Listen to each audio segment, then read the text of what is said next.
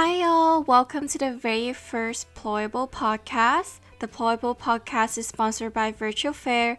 It's Renee, the content marketing growth specialist from Virtual Fair, a platform where you can apply, interview, and get hired in just one stop. I'm very excited to explore the topics about job search with you all. As we all know, looking for a job these days are extremely hard.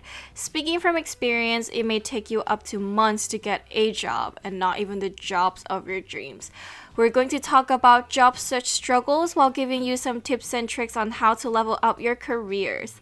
At Virtual Fair, we aim to help job seekers like you to have a more successful job search process.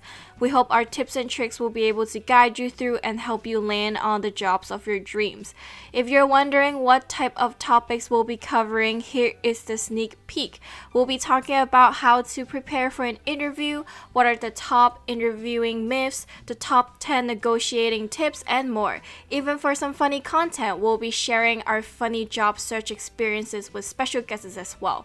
So stay tuned with us for more episodes in the future. If you would like to share with us what type of content you would like to hear about, please email me at reneecheng@hirecheng.com.